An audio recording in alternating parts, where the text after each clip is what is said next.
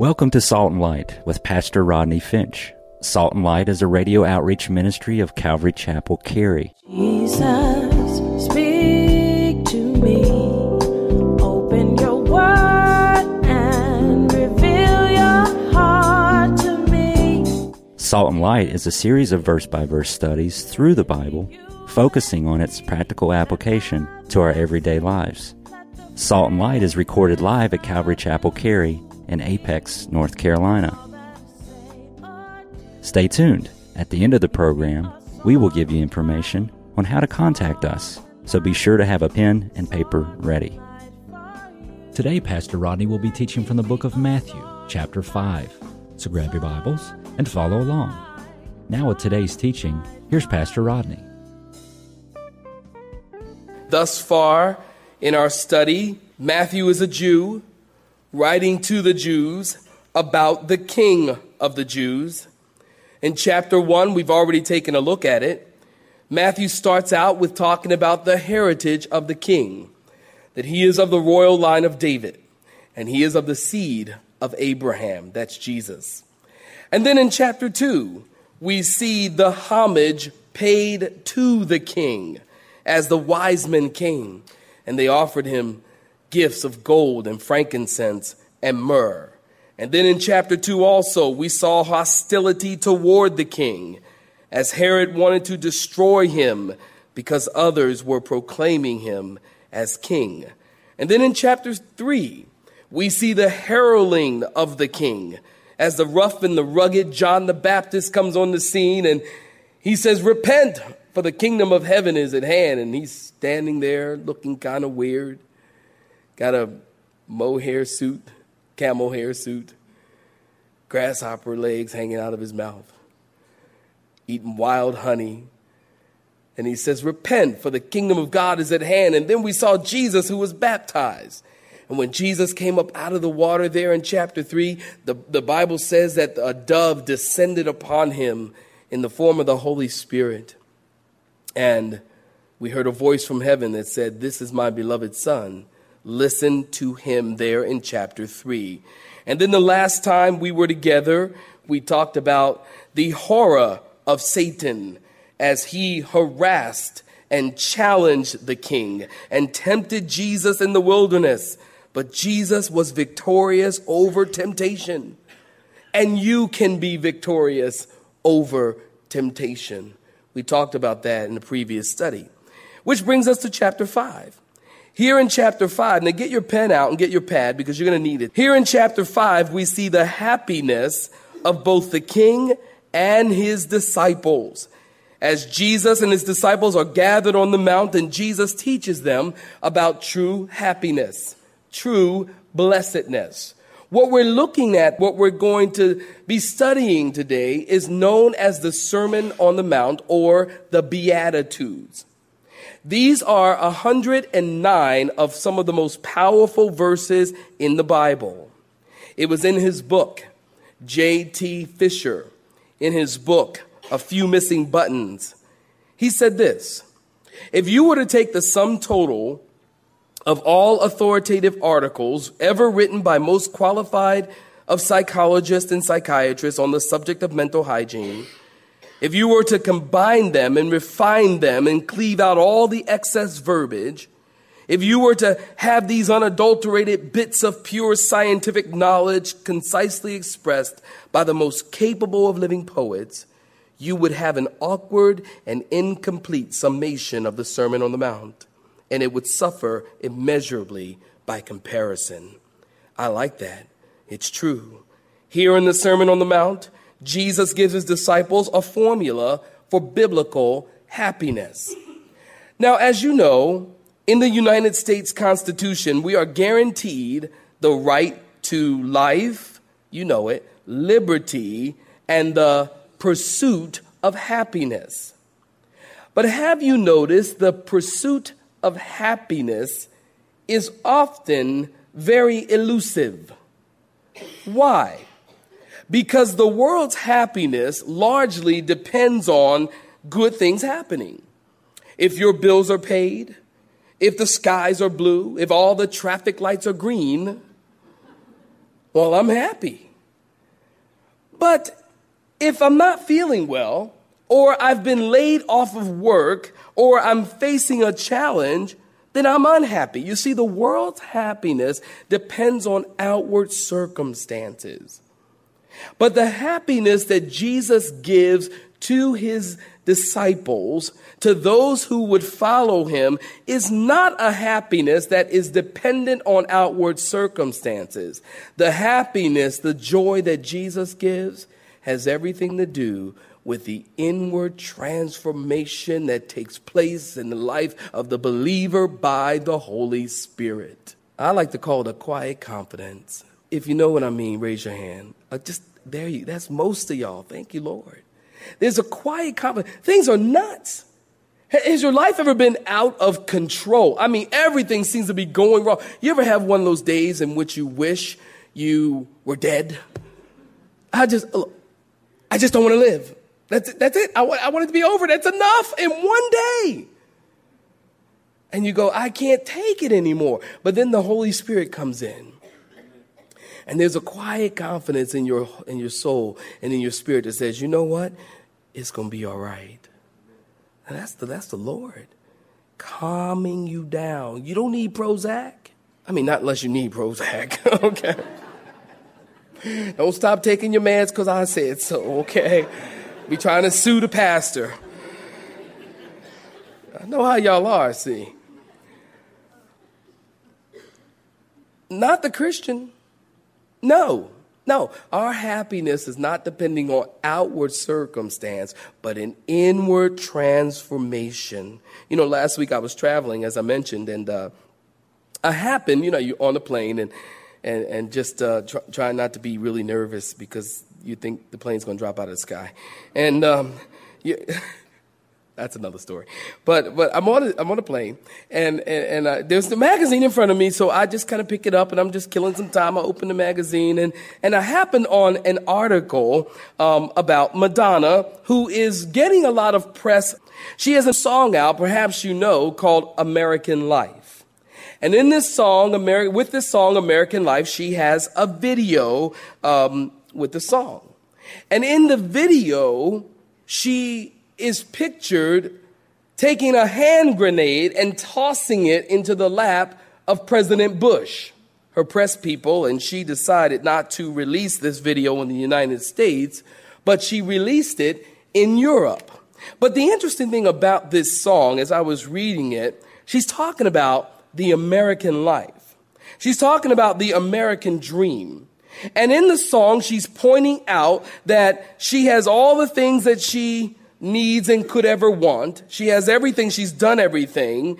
And yet she's not happy. Yet she's not fulfilled. Now, here are part of the lyrics to the song, and I won't sing them for you.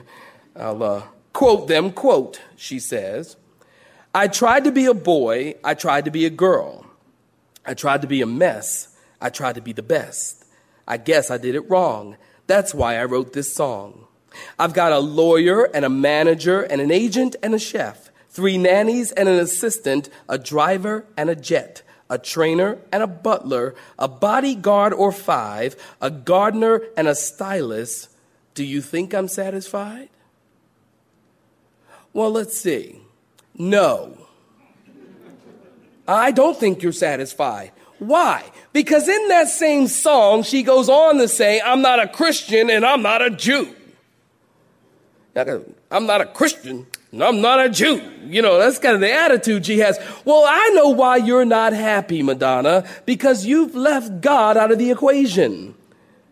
That's the problem. You're not a Christian. Because if you put God in the equation of life, you will be happy.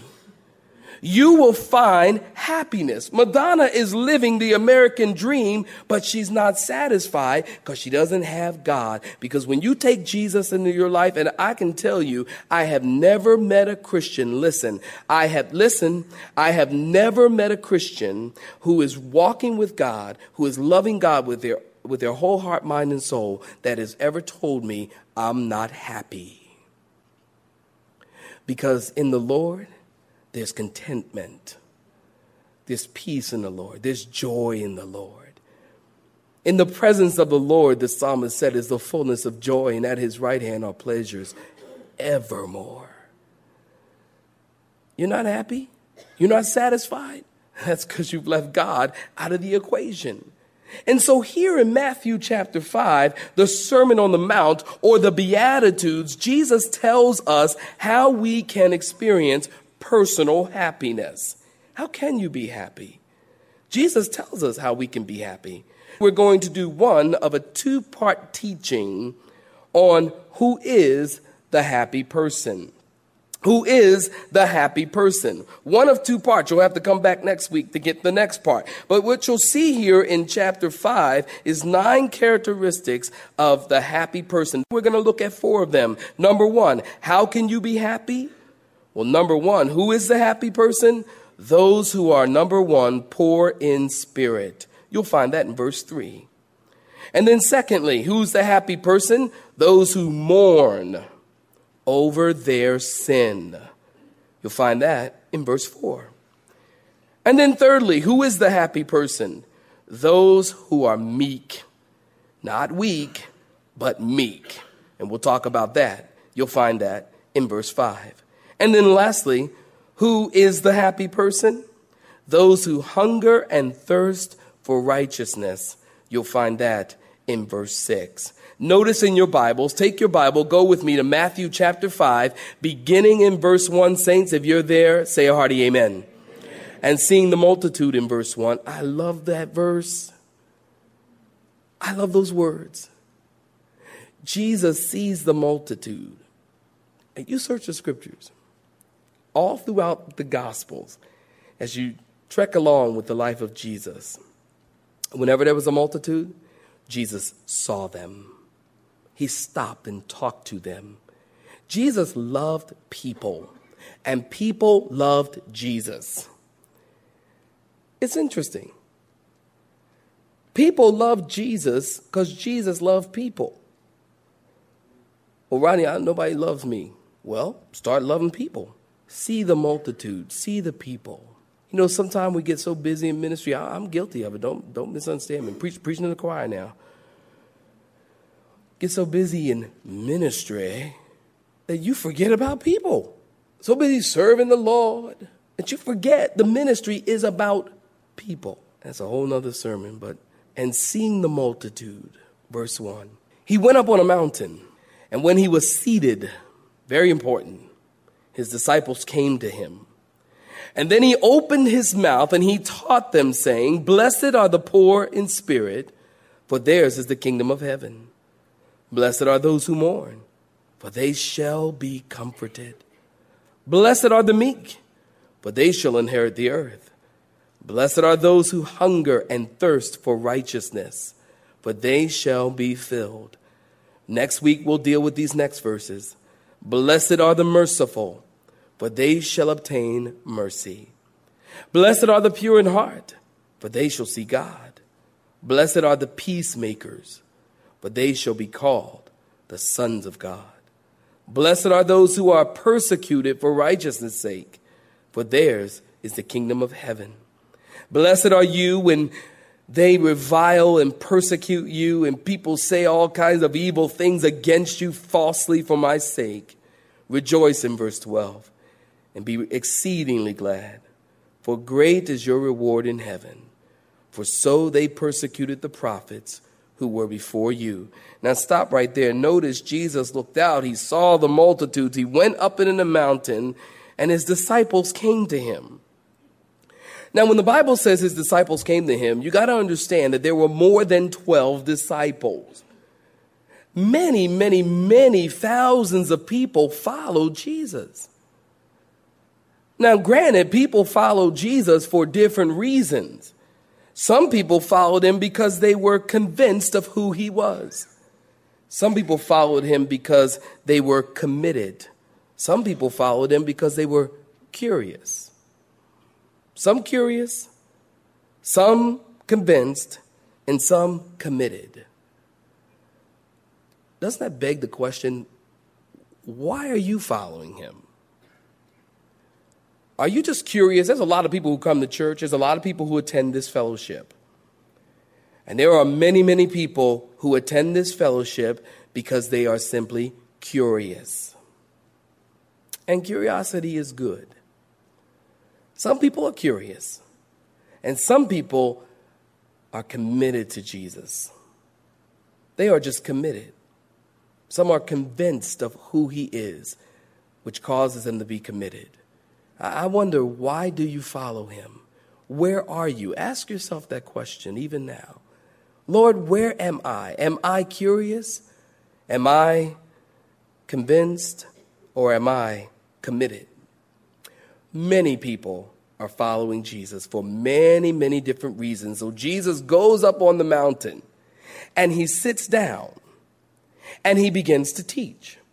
Now, when Jesus sat down, you got to understand that just with Jesus sitting down, he is claiming, making a statement that he is a rabbi, that he is a teacher.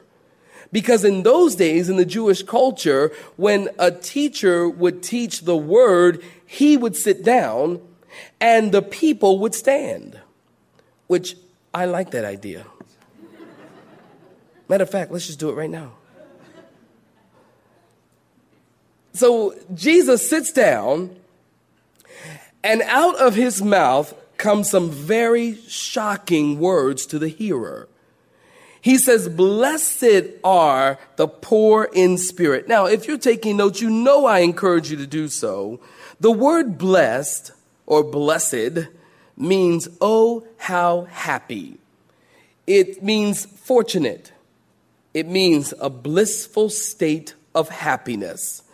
Blessed implies inner satisfaction and sufficiency that does not depend on outward circumstance. This blessing isn't subject to fate. In other words, this blessing was so concrete that no matter what your circumstances were, it couldn't be moved. You were still blessed. And so these words coming from the lips of Jesus were shocking and different than anything that they had ever heard. The word blessed, it's used 302 times in the Bible. And in various forms, Hebrew, Greek, it's used 513 times. In the Hebrew language, the word blessed is Baruch. If you walk into a Jewish synagogue, you will hear people say, Baruch Hashem Adonai Elohim, which means blessed is the name of the Lord God. If you walk into a Messianic fellowship, that is a church where Jewish people have given their lives to Jesus, and now they're Christians, they're Messianic Jews. If you walk into a Messianic fellowship, you will hear people say, Baruch Hashem Adonai Elohim Yeshua HaMashiach, which means blessed be the name of the Lord God, Jesus, our Messiah. And in the Greek language, the word blessed is makarios. And it's used 85 times in the New Testament. And 18 of those 85 times are in Matthew. And 9 of them are in this chapter that we're looking at this morning. So half of the usage of the word blessed in the book of Matthew is right here in Matthew chapter 5. So Jesus is saying, you will be happy. You will be fortunate. You will be in a blissful state if you are poor in spirit. Notice he didn't say you'll be happy, fortunate, in a blissful state if you are rich. Although that helps. But he didn't say that. Just kidding you. He said you'll be happy, you'll be fortunate, you'll be in a blissful state if you are poor in spirit. Now, in the Greek language, the word poor, they have 2 words for the word poor. In the English language, our language is more limited than the Greek language. The Greek language is more expansive. That's why when you hear teachers giving you Greek words, that's because in the Greek language is bigger than the English language. In the Greek language, there are 2 words for poor. One of them means you're short on cash, meaning you, which is kind of most of us, I guess, which means you live paycheck to paycheck, day to day, short on cash. The other means, and this is the one that Jesus is using, it means you have nothing at all. and you're empty of anything worthwhile, you're totally destitute. You are something or someone no one would want at all. Now, the Greeks taught that this word you would never even say of a dog. You're worthless. You have nothing. To be poor in spirit means you know that you are lost, you're needy, and there isn't one thing in your life that is worthwhile. This is the word that Jesus is using. He's saying you are most blessed when you are poor and lost and needy. The happy person sees that they are desperate and dependent on God for help. They're spiritually destitute. Now, this is pretty radical teaching coming from Jesus, because before you and I can come into a relationship with God, we must realize that we are spiritually destitute and bankrupt. We're not good. Regardless of your social standing or your wealth, regardless of how often you attend church, regardless of your knowledge of the Bible, if you're going to be saved and you are going to be born again and you're going to come into a relationship with God, you must admit that you're a sinner, and without God, there is no help for you. You are lost. And if you cannot admit that, the Bible is clear. You cannot be saved. We're lost. We have nothing to give God. Why do we think that we have some kind of goodness in and of ourselves? We think that we're some trophy on God's table, that we've got something good to give God. No, we don't. We are lost and destitute, and without Him, we're nothing. We have nothing worthwhile to offer Him at all. The Bible's clear about that. And this, again, is some radical teaching. It's radical teaching in Jesus' day, and it's radical teaching in our day, because the world is giving you a very different message today. The world will tell you, look, if you're poor in spirit, you're a wimp. The world will tell you that if you want to succeed in life, you got to force your way. The world will tell you, blessed are the movers and the shakers, the powerful and the prominent. The world will tell you the way up is up. The word will tell you the way up is down. The Bible says, humble yourself under the mighty hand of God, and He will exalt you or lift you up. You see, the psychology and the mindset of the Christian is diametrically opposed to the psychology and the mindset of the world. You see, the world will tell you, do what is necessary to have life. The word will tell you, if you want to save your life, you have to lose it. If you want to save your life, you've got to lose it, and then you'll find it. And so Jesus says you are most blessed when you realize that you are poor in spirit and you have nothing at all. Blessed are the poor in spirit. And God will take the totally destitute person who puts their trust in Him and make him a part of the kingdom of God.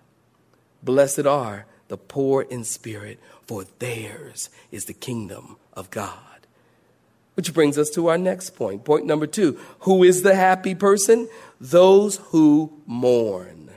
Those who mourn. You find that in verse 4. Now, you don't have to look very far to see that there is a lot of mourning in the world today. April 19th.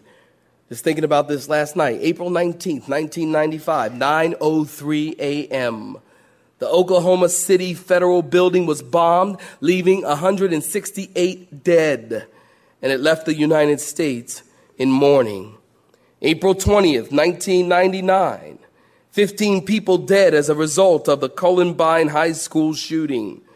Who can forget? Who will ever forget? Who will ever forget?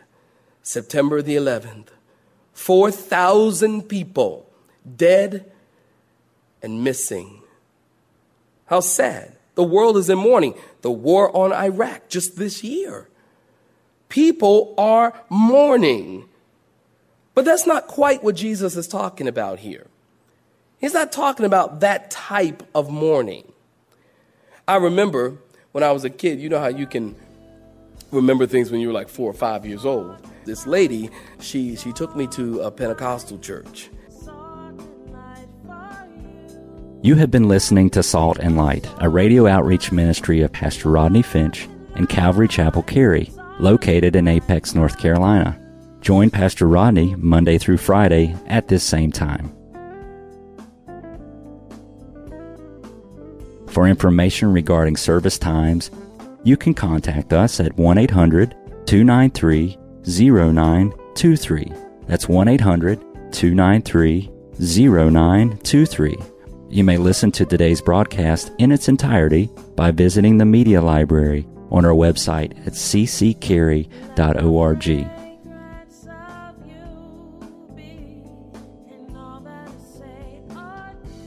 We would like to thank you for tuning in to Salt and Light and pray that you have been blessed. Until next time, may you be salt and light.